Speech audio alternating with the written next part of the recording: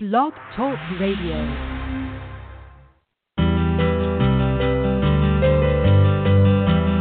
You're listening to Connect on blogtalkradio.com. Catch us on the web at umconnect.info. Okay, welcome to this episode of Connect. I'm Michael Rich, the Web and Communications Manager for the Western North Carolina Conference. And today's guest on this Call and Vocation sponsored show is Reverend Jeremy Troxler. Jeremy is currently serving as pastor of Spruce Pine United Methodist Church in the Blue Ridge District up in the high country of North Carolina. And prior to that, he served 6 years as the director of the Thriving Rural Communities program at Duke Divinity School. And we're going to find out more about him on the show today. So welcome to the show, Jeremy. Thanks so much, Michael. Good to be with you. Well, likewise, it's good to be with you as well. And we're just going to step right into questions because time goes quickly in these shows. So give us a little background. Where are you from? Where did you grow up? Those kinds of things. Sure. I grew up in North Carolina. I grew up in a little farming community called Brown Summit, North Carolina. It's just north of Greensboro in the Piedmont part of the state. Grew up on a tobacco farm there, part of a big extended Troxler family and network of relations that lived in that part of the world. And that community, my extended family, that experience of growing up on a farm has shaped a lot of who I am. I went off to college at UNC Chapel Hill, another place that shaped me deeply, and to Divinity School at Duke, and have been serving in the United Methodist ordained ministry ever since. And so my wife, Margaret, is an oncology nurse. I have two daughters. Ada is 10 and is a big reader. Della is 6 and loves to dance. And they're definitely the light of my life. So that's just a little bit about me in a nutshell. Okay. Now, those that are involved in North Carolina politics have seen your dad's name before. He's Secretary of Agriculture for the state, is that right? Right, that's right. My dad is Steve Troxler, and he's the Commissioner of Agriculture, and I'm really proud of him and the work that he's done in that role and the kind of respect that he's earned in doing that from all sides. My dad is at heart still just an old farmer that loves getting up every day and finding ways to help farmers and help agriculture in North Carolina. And so it's been a wonderful journey for our family to be with him as part of that and to meet so many wonderful people, especially in the agriculture community. And that group of folks is just a group of people that's always close to my heart.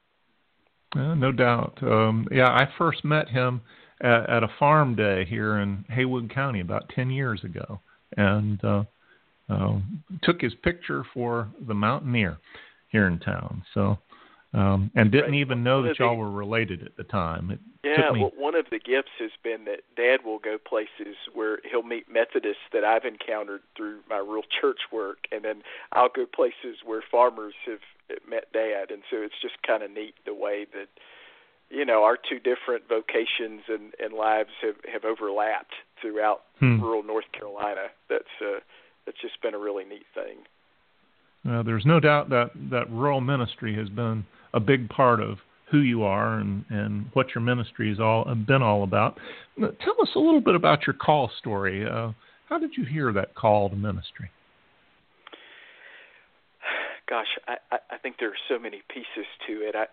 The short version, I grew up in we might call a small membership United Methodist Church there in Brown Summit, Gethsemane United Methodist. Mm-hmm. We probably had between, at the time, 80 and 100 folks in worship. And that community of people shaped me at the time in more ways probably than I ever realized at the time. I just absorbed the Christian faith and the Methodist way through them and was baptized there at around age 13 following confirmation. And when I was a teenager, I was deeply influenced by A.C. Brock, who became our pastor. It was a time in my life when I was growing in faith, and A.C. just seemed to act like I imagined Jesus would act. He just had this kind of gracious and good humor, and yet also goodness about him. And I think AC was wise enough to see that God was doing something in my life before that I could, and he asked me to help lead worship or to participate in council meetings, even though I was just a runny-nosed teenager. And when I went off to college, AC took me out for pizza, and I just remember that conversation so vividly. Just brought up to me, Jeremy, have you considered that you might be called to be a pastor? And I had never, maybe there'd been a few glimmers of that, but at the time, it was not something I deeply thought about. And at the time, I told AC, well, gosh, that's for holier people than I. That's for people with a much stronger faith than I do, And we did talk about just how he wanted to encourage me to continue to serve in leadership in the church as a layperson wherever I may be, but that definitely planted seeds that would come to birth later. And I ended up going to Carolina, received a scholarship there that at the time felt like this amazing blessing, and that in its own way was a kind of calling, came with the responsibility of it, and took English classes and read John Donne and some of his religious poetry, and I read George Herbert, who wrote about being a country parson, and T.S. Eliot, and all these kind of Christian writers that more deeply implanted this vision of ministry in me, and became really active in the Wesley Foundation there, which was another community that just helped me to hear God's call and to try out in different ways what it would feel like. And who was a campus minister there at the time? Manuel Wortman was there at the time, and Manuel and AC were the two people when I was ordained who laid hands on me because of the influence they had. And Manuel really nurtured me and gave me space for that and challenged me to a broader vision of faith. And but that community really was a community of grace for me, and in some ways the rest of my life in ministry, I've said I've really been just trying to recreate the kind of depth of community I experienced there. And but anyway, while being there, I at the time I wanted to be a small town doctor. I wanted to. If you've ever seen the movie Doc Hollywood, where Michael J. Fox, the old movie, and he will accept pound cake for payment. That was my vision. I wanted to make house calls and that kind of thing. But I just gradually came to feel more and more that God was calling me in another direction. And as similar friends who weren't necessarily that much holier than I was were experiencing the same call, I just slowly over time some of the barriers and things I'd put up melted away. And one last kind of piece of the story, because there's so many, but when I was considering going to Duke for seminary, I visited. It wasn't a formal visit. I just went with a friend, and I went to chapel that day. And for a long time, I've kind of had on my wall one of those little biblical things that has your name, Jeremy, and a biblical verse that goes with it. And the verse was from 2 Timothy chapter 1, and it says, "I'm appointed a preacher and a teacher, for I know in whom I have believed." And probably the power of suggestion of my mother to give me that at some point was part of this. But we went to chapel that day, and I just prayed so deeply, like, Lord, just wink at me, just let me know this might be it. And the scripture that day was 2 Timothy chapter 1. I'm appointed as preacher and a teacher, for I know whom I believed. And I just remember the hair standing up on the back of my neck and just having this deep sense that I was supposed to be there. So lots of moments in that, and lots of people and communities who played a role in it. But mostly I think it's just been a discovering of my identity, that this is who God made me to be, and that I discover my deepest identity the more deeply I live into this vocation. So very nice. It's interesting the number of people that I've talked to that Manuel Wortman has made a difference in their life. And well, I'll say I just want to say a word for the importance of campus ministry. I really feel that our Wesley Foundations and those places, just during that time in life when people are deeply considering their vocation, are extremely important. And so I just want to encourage all of us, both as pastors, as lay members of churches, and as conference folks, just to continue to invest in those places. Because I really think that's the kind of greenhouse of clergy. Not the only one. There are others, but it's a fruitful one. Oh, for sure. So this is something I ask everybody who comes on a call and vocation sponsored show. Now that you've given me the short story or the long story, how would you describe your call in one or two words? Thinking about that, I think the two words that first come to my mind, one is deepening. That I've just come to understand more and more that call is not this once and for all settled thing, but it's this kind of ongoing dynamic reality of relationship with God and with our growth as disciples and as human beings and the way God calls us.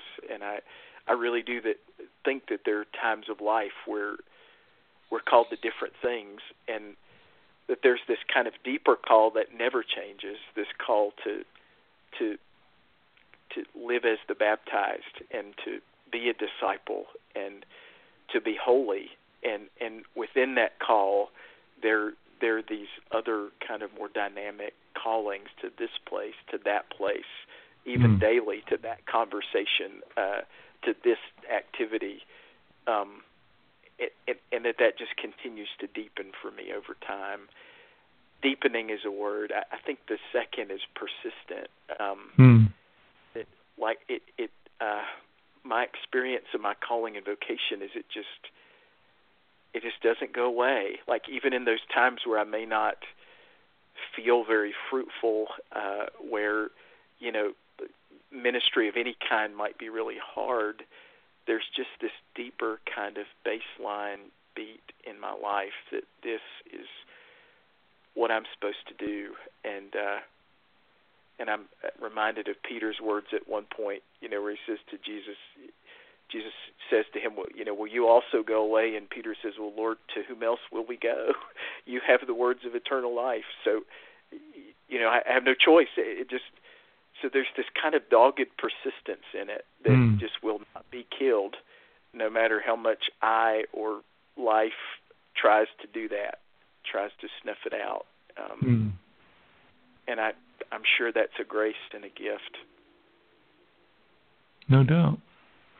Well, let's move on. You finished seminary. I think you went to England right after that, and then served some churches here in Western North Carolina. And then you ended up at Duke with the Thriving Rural Communities program. Tell us about that program and how that has influenced your life and how you've influenced others in their calling in life.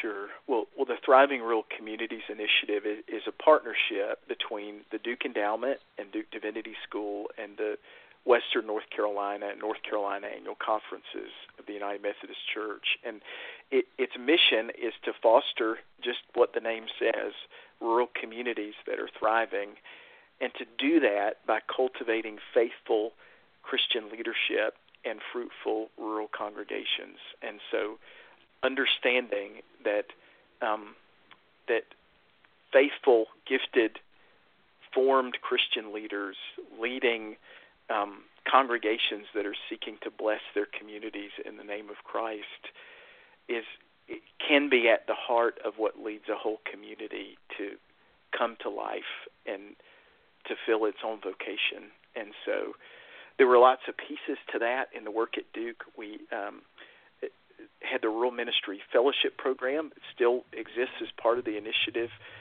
where students receive a scholarship and are prepared during their time at Duke for ministry in rural places and are made part of this network that both forms them for that and shapes them and continues to support them upon graduation.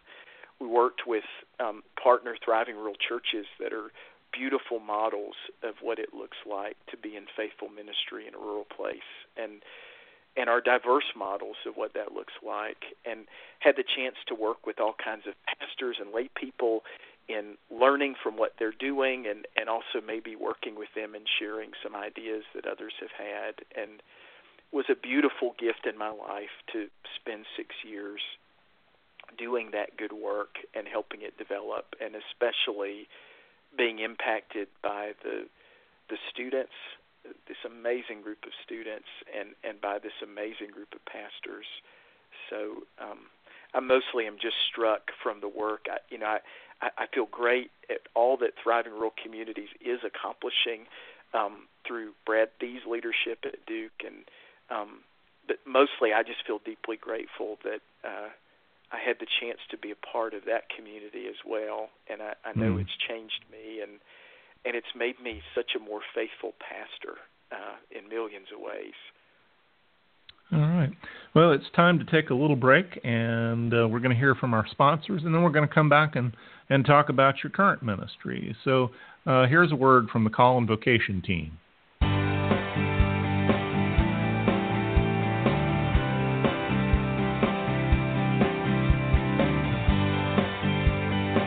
Hello, I'm Jim Parsons, the chair of the Call and Vocation team for the Western North Carolina Conference. We are thrilled to partner with UM Connect to bring you some unique conversations in 2016. Our team is focused on cultivating a culture of call within our conference.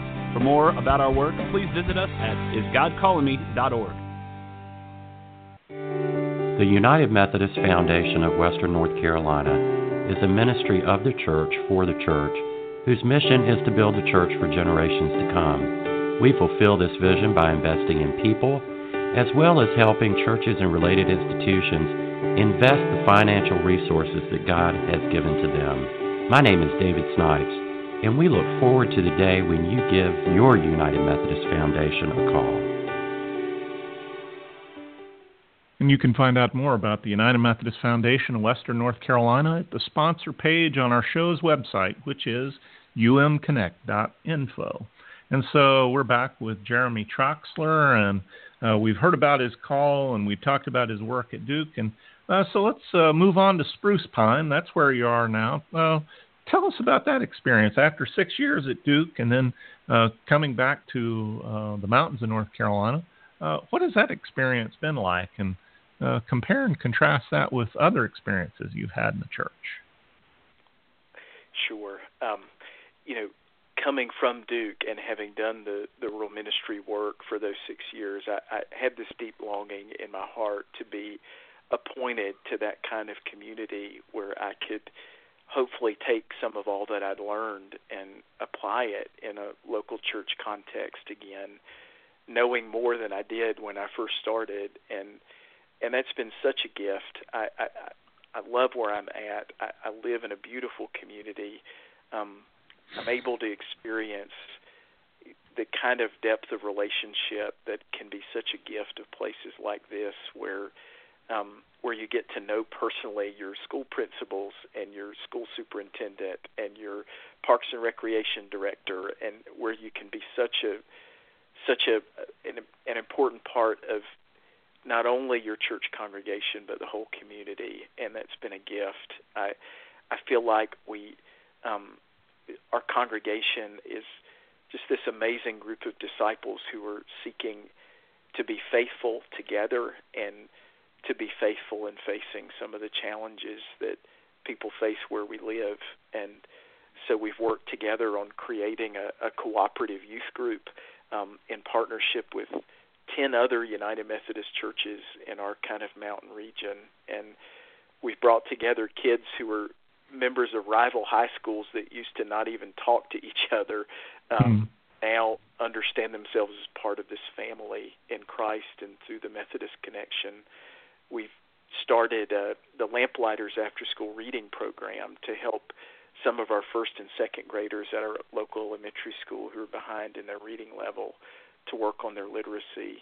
And just week by week, they're just these beautiful encounters where we're able to bless those in our community and be blessed by them. And that's been a gift, and I think part of that gift has been having done that ministry at Duke. I learned so much from other places and developed this network of connections and relationships, and then to be able to kind of bring that to bear in my local context, and then to also have the local context sharpen some of the things that I had been saying or teaching about rural ministry.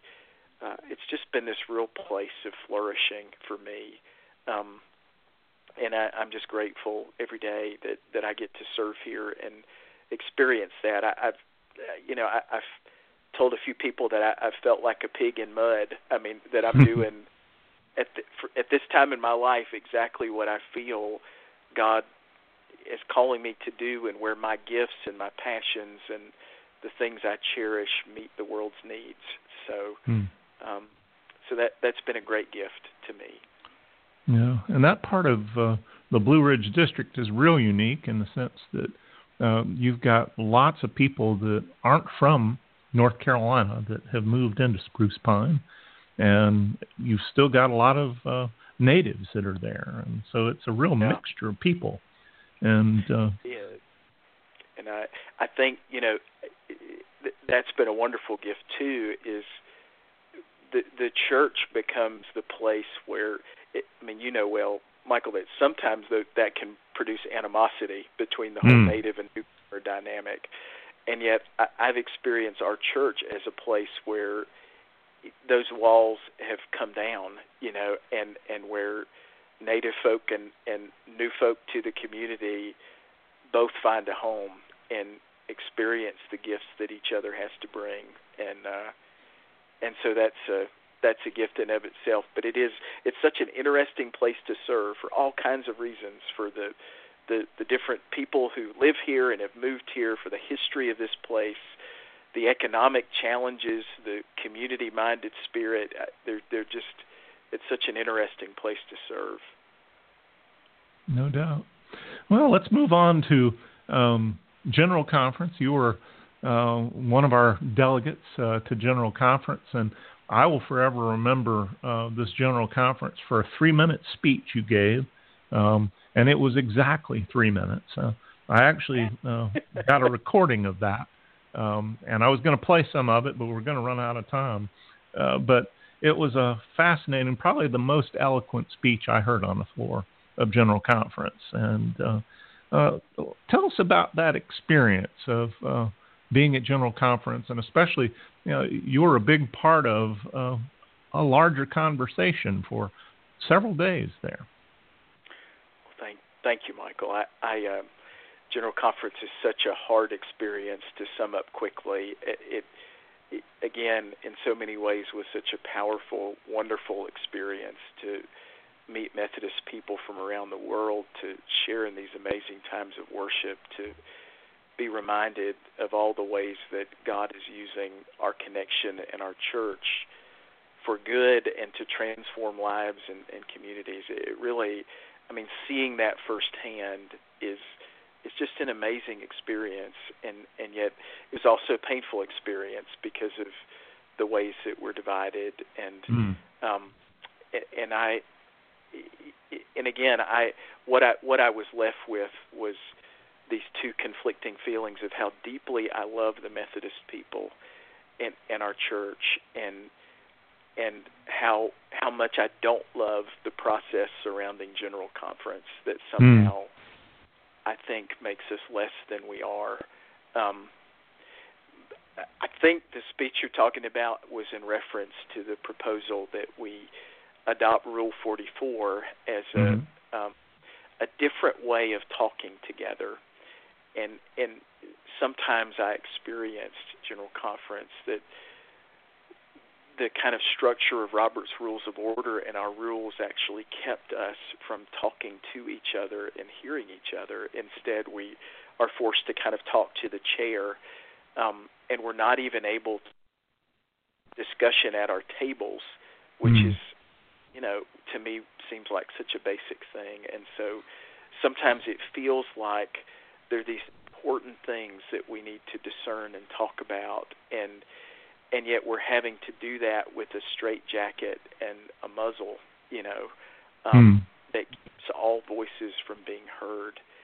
And so that's, to me, that's the painful part of General Conference, is I feel there are better ways of us entering into conversation with each other that we could share together. And, I still have a lot of hope for the future of our church. I think if ever our obituary as we know it is written, I fear it will come about in some measure because we just were unable to trust each other enough to let each other live out the gospel. And we had this kind of desire to dictate absolutely everything from above. And that's a struggle the Christian faith has had from the very beginning, is living in that tension of holding fast to what we hold in common and what is essential, and yet allowing people the freedom to live their calling and their vocation as they follow the Spirit. And that, that's an age-old struggle in the church. And I feel so many of our struggles, our divisions about same-sex marriage, are a symptom of this deeper struggle to determine what does it mean that we are the United Methodist people, and in what way do we understand that we allow each other some freedom in expressing what that looks like. So it was this amazing, conflicting series of emotions of loving this people, realizing this is my people and my family, and yet also just lamenting the degree to which I think we can fall prey to some attitudes and mindsets that turn us away from each other. Yeah. So we move from General Conference to jurisdictional. And just briefly, your experience there. We elected some bishops, and it was quite a different kind of experience to go from General Conference to jurisdictional. What were your feelings there? I think that's maybe one of the things I'd want people to understand who've never been, is that jurisdictional conference does have such a different feeling about it. And I don't know if those of us who are there can describe why. It may be because there's less at stake, and because we have decided, or we lack the power to kind of decide everything for the church through the Book of Discipline. And so there are these few focus things that we're working on together, and I just experienced it as a time of deep collegiality, deep spiritual discernment with each other. Not that there weren't disagreements, but that there was just this deeper level of trust, and maybe just being part of a smaller group, but maybe also because there was a different set of things at stake. So it was very rewarding. It was special to see some of the people elected and to be a part of that.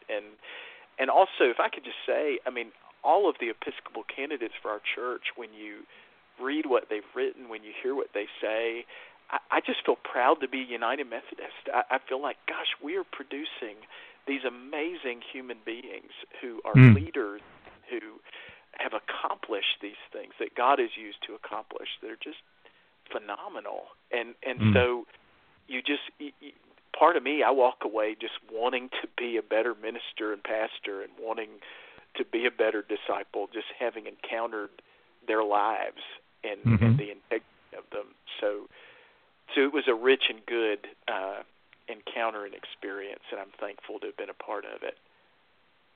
Excellent. Well, we're down toward the end of the show. You get the last word. What would you like to say to people listening today? I imagine probably most of the folks listening are part of our United Methodist connection, and I think it would be something along the lines of what I was sharing about General Conference. I wonder sometimes, when I was in seminary, the book that we read on the history of the Wesleyan Methodist people was Wesley and the People Called Methodists by Richard Heitzschneider. And my understanding is that's how the early Methodists understood themselves as a people, not primarily as an institution or a church or that kind of thing. And I wonder what it would do for us if more often we imagined ourselves in that way, as a people, and a little bit less imagining that what holds us together is our assent to, everything in the Book of Discipline. I want to invite us just to consider the possibility that within this group of people that we can disagree with each other on some really important things, and that we can even allow each other the ability to follow our conscience and yet remain one powerful people in all that is essential. I really believe that's possible, and I believe it's even biblical. I've been studying a lot in Romans 14 and in 1 Corinthians about the issue of meat sacrificed to idols.